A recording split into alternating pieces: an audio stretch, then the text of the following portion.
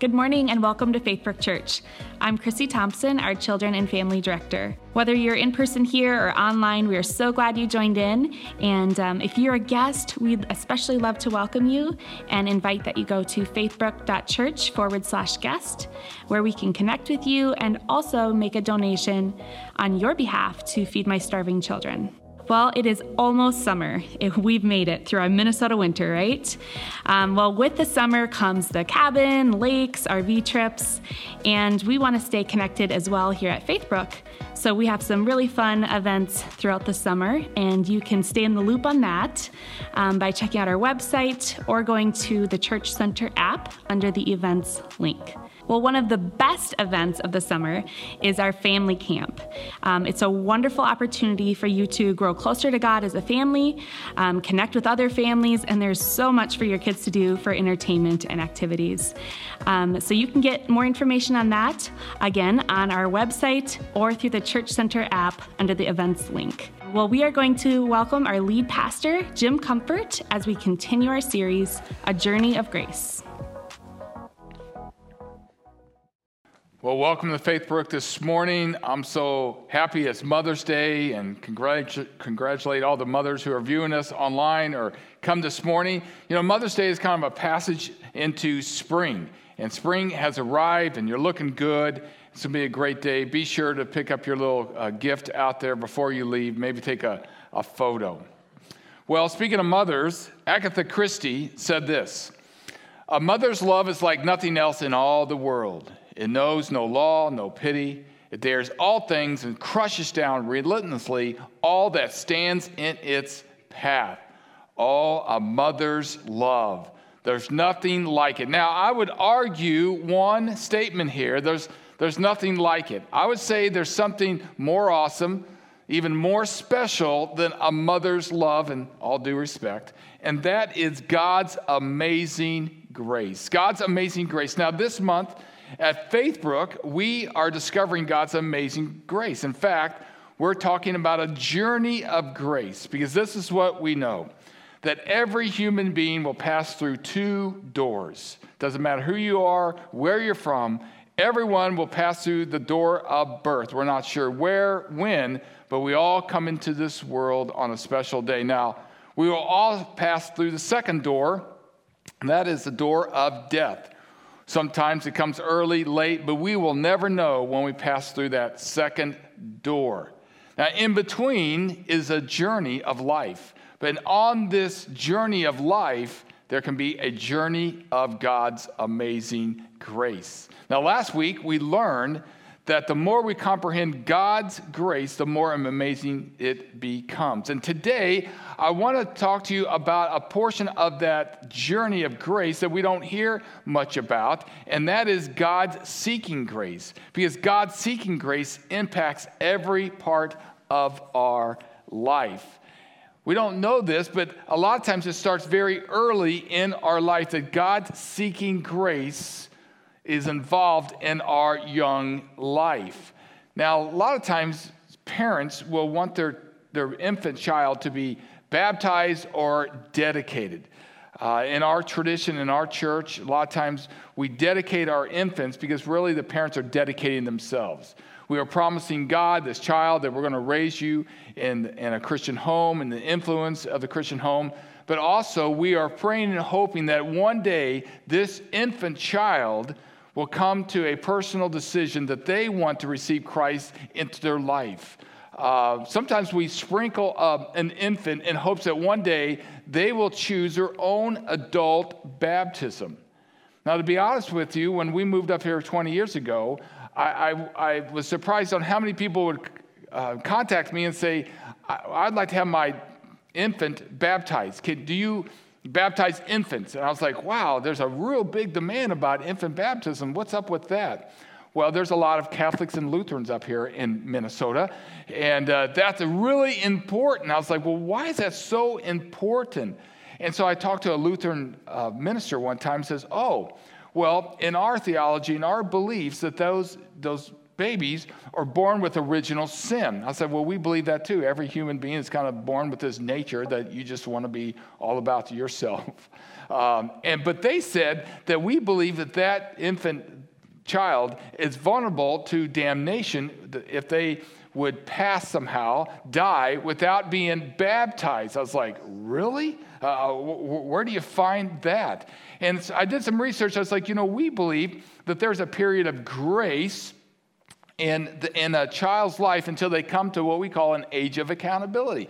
An infant never heard of original sin. They don't even know what sin is. They're innocent. We would look at Jesus' words when he talked about the children coming unto him, for such is the kingdom of God.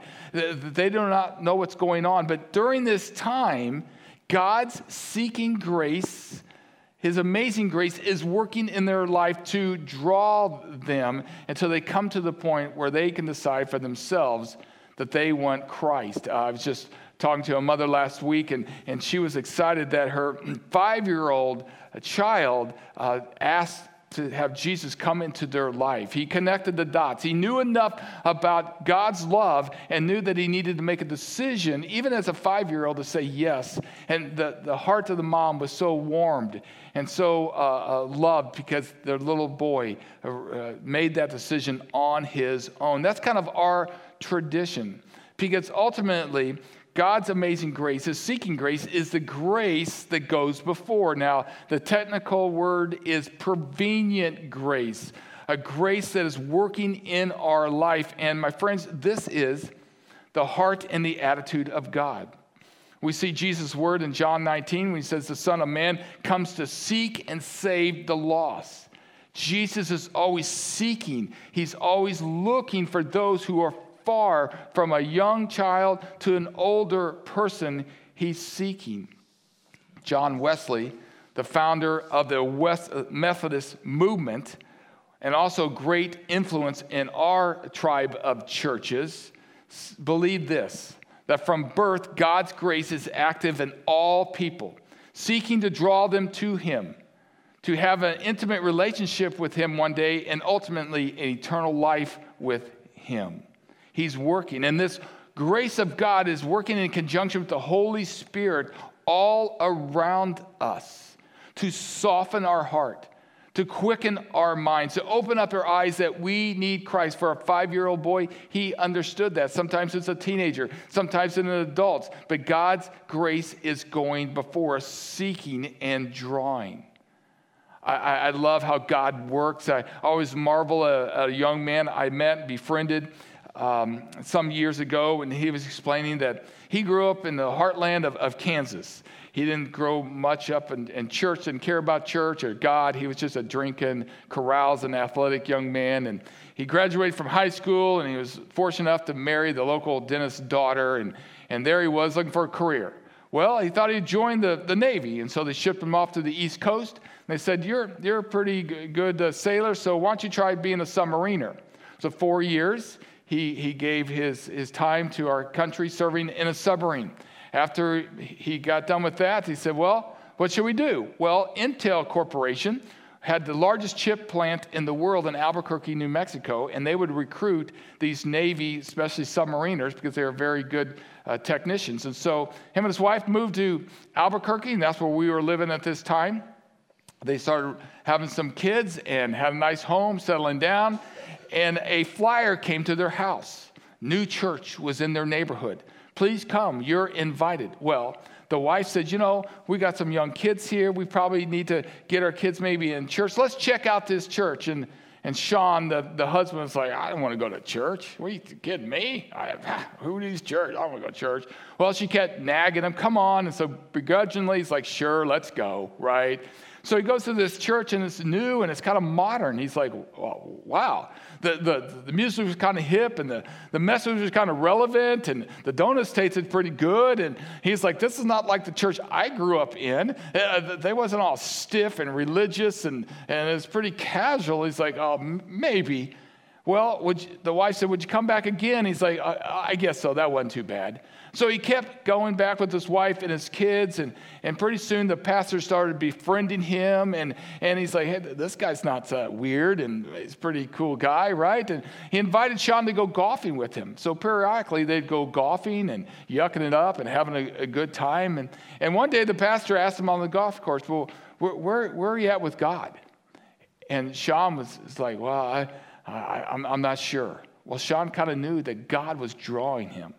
He could tell that he wasn't right with God, and God loved him, but he wasn't sure if he was ready to make that commitment. And so they continued to process and go to church, and another time they were on the golf course, and that pastor kept bugging him. Where are you at with God? And Sean's like, I hear God speaking to me. I know he's drawing to me. And that pastor said, Sean, you can make a decision right here on the golf course to say yes to Jesus.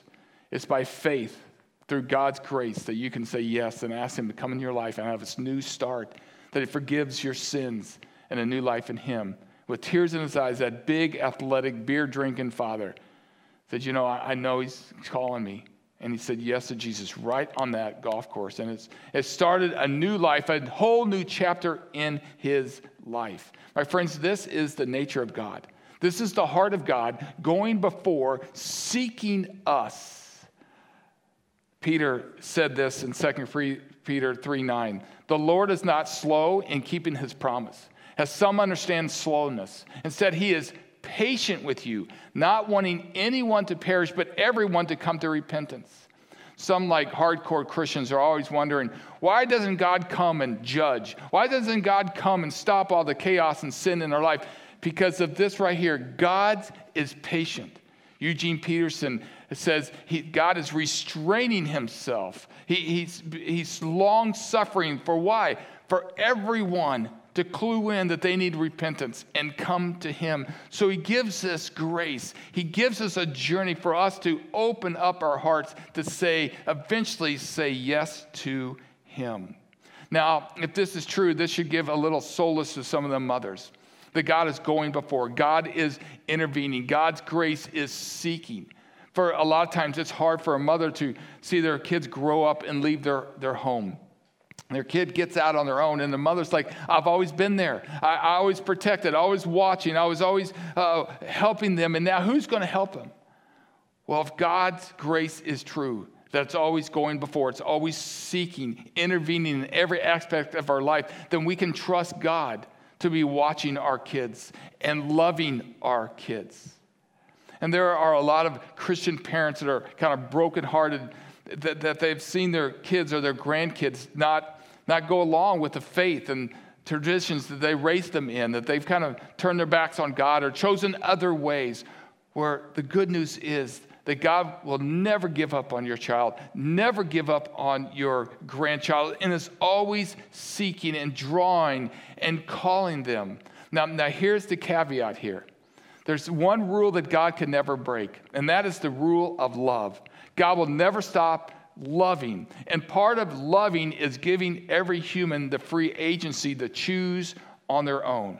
It is easier for God to move mountains, literal mountains, than to break his rule to say, no, I will force you to love me. I will force you to follow me. That's not love. That's not God. God has given us moral agency to choose that we want to love God. So God's seeking grace can be working all around our grandkids and working around and calling and drawing. But every human has a choice to say yes to his calling or no, I got this on my own. No, thank you. But God will never give up on your children and your grandchildren. I love what theologian Albert Harper said. God is love, holy love. Grace is the moving of a holy, righteous God, intolerant of sin, but willing to bleed for its objects with a tender heart to save us. Oh, God's willing to bleed for us that we might wake up to his grace. And this seeking grace a lot of times works in mysterious ways. I'm not talking about mysteriously showing up in his face on a piece of toast or on your pizza, or sometimes you go to BuzzFeed and say, I saw Jesus' face in a banana, right? I'm not talking about non-mysterious ways, right? These sights of God or Jesus. No, he goes in mysterious spiritual ways. I'm thinking about one of our missionaries, Awais Ali. Awais was a young boy growing up in one of the villages in the depths of Somalia. All he knew was Islam. His parents, his families was dedicated to Islam. And there he was. And he was tinkering around with a transistor radio. And he ran into a radio station. And somebody was speaking his language, talking about this Jesus guy. And it's like, I've never heard of Jesus before.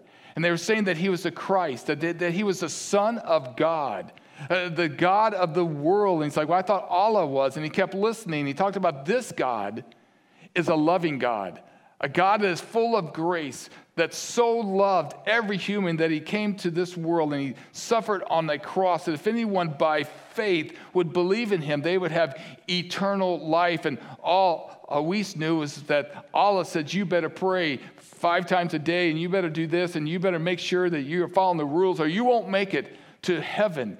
And he kept listening. One day he went out and told his parents, hey, I've been listening to this radio station about the Christ, this Jesus, the Son of God. And they hushed him up really quickly, and they condemned him for listening and even having a thought of Christianity. That's not how this works. That's not where our family, you better not be listening to that anymore. He couldn't help it. Something was seeking, something was drawing.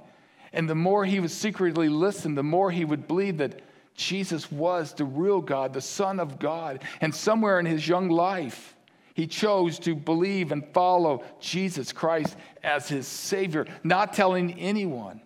Eventually, some of his behaviors and habits clued them in, and there was some oppression, and pretty soon he had to confess that he was a believer in this Jesus, that he's never been to a church. There was no Bible laying around. Something just drew him and sought him, and he said yes. Pretty soon, they pushed him out of the family. They pushed him out of the village, and he was on his own. He said it took him 7 years before he ever met another Christ follower. And for 7 years, he was persecuted. 7 years, he wasn't sure. But he says that there would be dreams that would come in the night. Some visions of this Jesus, of this dreams that encouraged him and kept him going forward. Eventually, he would find some other Christians and solidify his Christianity. And now he's one of our missionaries and leaders in the East Africa with his wife, Lucretia. And by the way, they're going to be here this June on our grounds. Friday night, we're going to have a little picnic with them to hear. But it's an amazing story of God's grace going before in mysterious ways. You know, I've also noticed that God's amazing grace, seeking grace, works through people. God can use us. I'm thinking about a real-life story of Angelina. Angelina was very sad. Her family was breaking down. They had a couple of small kids. Their marriage was going nowhere, and they tried everything. And eventually, her husband and herself separated. One day, the papers arrived that he was seeking a divorce. She was so defeated, so full of hopelessness that who would she be? Where would she go? These kids, divorced, it's so sad. And so she started thinking about ending her life, thoughts of suicide. She shares that she called her mom one day and said, Mom, I was wondering if you could take the kids for a little bit. I'd like to just have some space and to be alone. Where her mother sensed that things were not going well. And she said, no, daughter, let's not do that. Why don't you get in the car and let's all go to the store?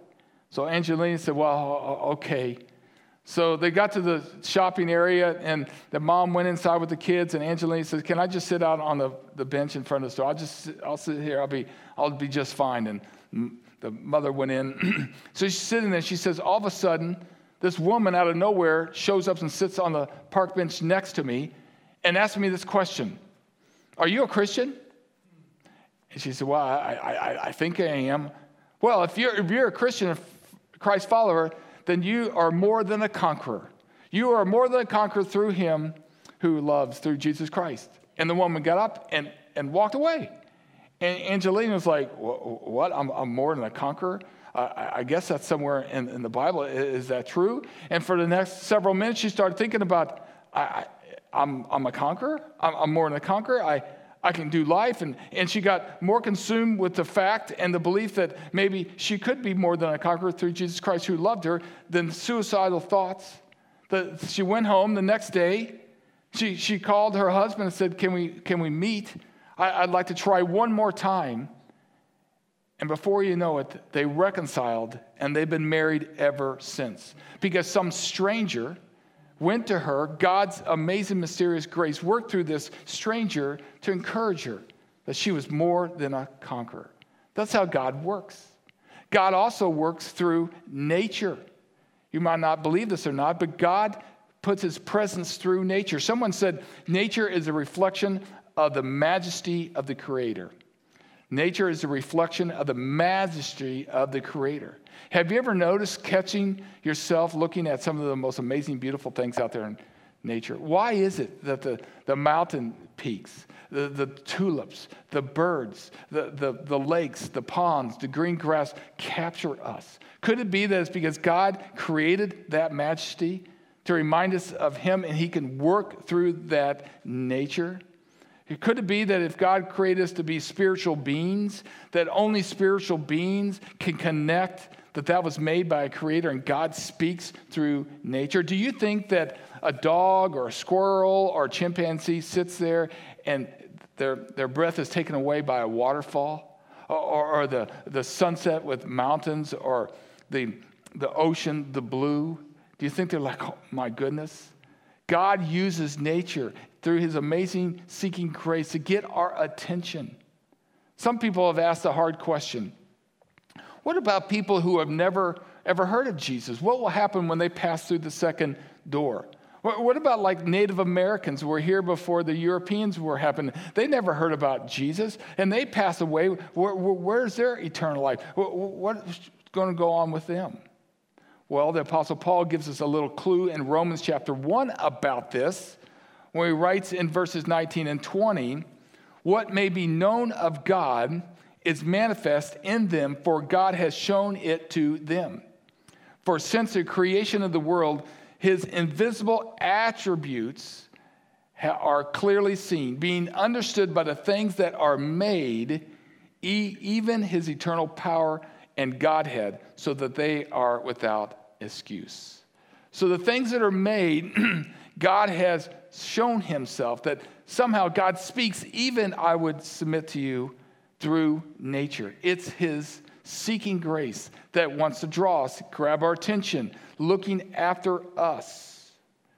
Also, one of the most popular ways God uses his amazing grace in a seeking way is his church. His church are an extension of his grace. We are called his body. We are called his bride. And God has commissioned his people through local churches to be the instrument of his seeking amazing grace. Now, folks, we don't always get this right. God asks infallible and perfect people to lead and pull it together and go forth. And sometimes we don't always get it right. But God wants the church to be a movement, an ecclesia, to work together. And I believe Faithbrook, in God's seeking grace, a long time ago, had a plan for us to be sitting on this corner, because he knew eventually there would be people moving in, people seeking, people suffering.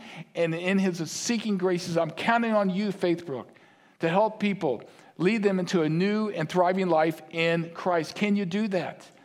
I want you to be part of my journey of grace for people. Well, if this is true, then if God's grace is seeking and impacting every part of our life, then a lot of times it's going to be working in our life even though we don't realize it. We don't see it, maybe we don't experience, but God is working. I remember a aha moment in my life when I was reading a Bible teacher named Henry Blackaby.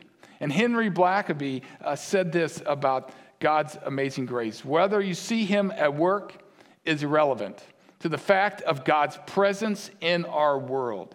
He is actively and intimately involved in both the affairs of this world, even a pandemic, even governments, and the details of your life. In other words, he says, God is always working around us. Even though we don't sense it or see it, his seeking grace is intervening and working. And sometimes his seeking grace shows up when we don't even expect it. All of a sudden, there's a change or something in our life that happens. We're like, wow, that must have been God. Maybe it was a miracle. Maybe it was a healing. Maybe it was an open door. Maybe it was a closed door. It kind of reminds me of a young mom or young parent, and they buy their little 3-year-old a little tricycle. And they take it out to the driveway, and the little child gets on that tricycle, and they're trying to pedal that tricycle and not tip over, and they're just trying to get some momentum on that tricycle. Well, the mom and dad are looking around the driveway. They notice that there's some obstacles, there's some toys or things laying around, and those parents will pull things away and intercede on behalf of that child, so that child has a smooth first start on that tricycle. Now, that child will never know that their parents were moving things and looking after him. They were just consumed with trying to get that tricycle going. But that is the seeking amazing grace that goes before, working around. Even though we never see it or notice it, God's love is working in our life. It also uses during suffering. God can use sufferings and events to help open up our lives. I've noticed, being in the ministry several years, that one of the most common things God uses to wake people up is an event of death. We're just going through life, and all of a sudden there's a loved one that passes through this second door. And so it forces us to ask ourselves, wow, are they still living? What's on the other side of death? And then it dawns on that person, is, one day I'm going to go through that door. What will my life be on the other side of the door? Where I even exist, and what really counts in life. And anytime there's some major events in our life, it causes us to start seeking. It causes us to start questioning. And that's when God usually starts asking us questions and calling us closer to him. I appreciate the old song that says, sometimes you have to be knocked down to look up. Sometimes you have to be locked down. Our pride is we're full of ourselves and we're busy. And when those suffering hardships happen, we're like, oh God, what's really going on here? Maybe I do need you. I hear you now. I'm more awakened to your calling and your love for me. Finally, God-seeking grace comes to where we are at. Comes to where we're at. It's personal, it's sure, it's loving. I like what actress Jane Seymour said. A mother's intuition can tell you everything about your kids. Mothers have like a sixth sense. You're in tune with your children. You can even know if they're calling for help. I was talking to a mother a couple of weeks ago, asking about her child. And she said, well, I know something is not right with my child. Well, how do you know that? Well, I just know. In fact, I'm going to take him to the doctor because I could tell he's not saying anything. He's not identifying anything, but I know he needs some help. We're going to take him to the doctor. My friends, that's like God. God knows when we are need help. God knows when we're off. And God-seeking grace is going to go where we're at to get our attention. The psalmist said, I love the Lord, for he heard my cry for mercy, because he turned his ear towards me. God hears your cry, wherever you're at, whatever you're going through. Maybe you've been far from God, maybe you're going through a tough time, but he knows, like a mother, something isn't right. And he stands close to you, calling out to awaken you to his love, his grace, and a new life in him. Paul was sharing to the church of Ephesus in chapter 2. For he said this to them, for you were dead in your transgressions and sins, in which you used to live when you followed the ways of the world. But because of his great love for us, God, who is rich in mercy, made us alive in Christ, even when we were dead in our transgressions. In other words, he says, you're kind of like a walking dead. So many people are walking dead. Man, they're walking, they're functioning, they're smiling, they got some good things in their life, but in their soul, in their spirit, they're dead. They're empty. They're just alone without God infusing his love and his light in their life. But because of God's seeking grace, God's grace that is always going before, God's grace is always impacting our life, and rich in mercy, we can be made alive in Christ. It reminds me of the fairy tale of the Sleeping Beauty. This beautiful young lady had so much potential, beautiful life, but she ran into a wicked witch who was very jealous of her and put her into a spell that in all her beauty she'd just be laying there in a deep sleep. There was only one way that she could be revived, only one person, and that would be the prince who could get to her and kiss her to bring her alive.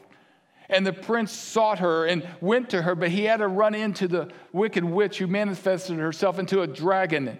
And there would be a great battle, and he'd have to defeat the dragon eventually.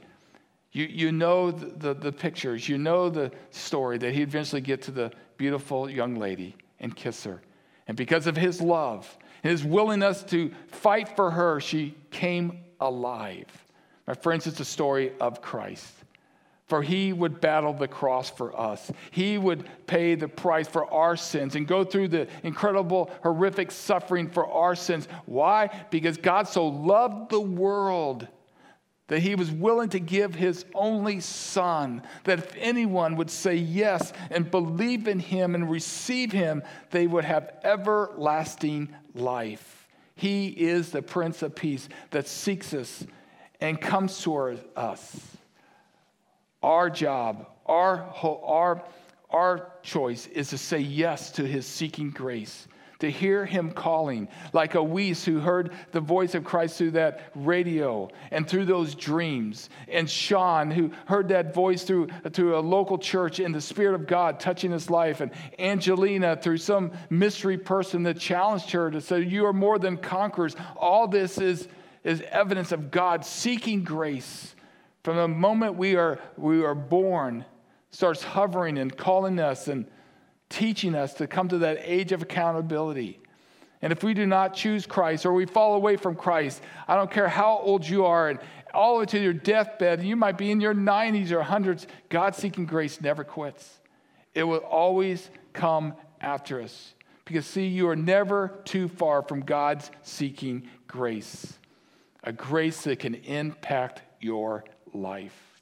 We're going to close this morning with a song that really identifies this seeking amazing grace of Christ. We sing it periodically here at Faithbrook. It's called Reckless Love, written by Corey Asbury. The verses go like this. Before I spoke a word, you were singing over me. When I was your foe, still your love fought for me. When I felt no worth, you paid it all for me. You have been so kind to me. Oh, the overwhelming, never-ending, reckless love of God. Mr. Asbury was writing about God seeking amazing grace that impacts our life. Why don't you stand and let's celebrate this and receive his amazing grace. Gracious God, we thank you today that while we were not even paying attention, you were seeking and watching and believing in us. From the day we were born, God, you always were watching, you always were calling, you always had a plan for our life. We thank you for that. We worship you. Father, we think of the many people that have just kind of wandered off from you. What's so amazing, God, that you do not reject, you do not give up, you do not move on, but you are still seeking and drawing people towards you, no matter where they're at. And I know there are mothers and grandmothers here, parents that are hurting for their children. Maybe they just kind of given up on you, but God, we can be reassured, God, that You're doing everything possible, trying to hint to them, bring them signs, call them, nurture them, even raising up churches, God, to just remind them that you died on the cross for them and you want to have eternal life with them. Would you go before them one more time, God, and call them towards you? Now bless these good people, these mothers today as we go forth. Help us to be looking for your seeking grace is always working around us. We pray these things in your name. Amen.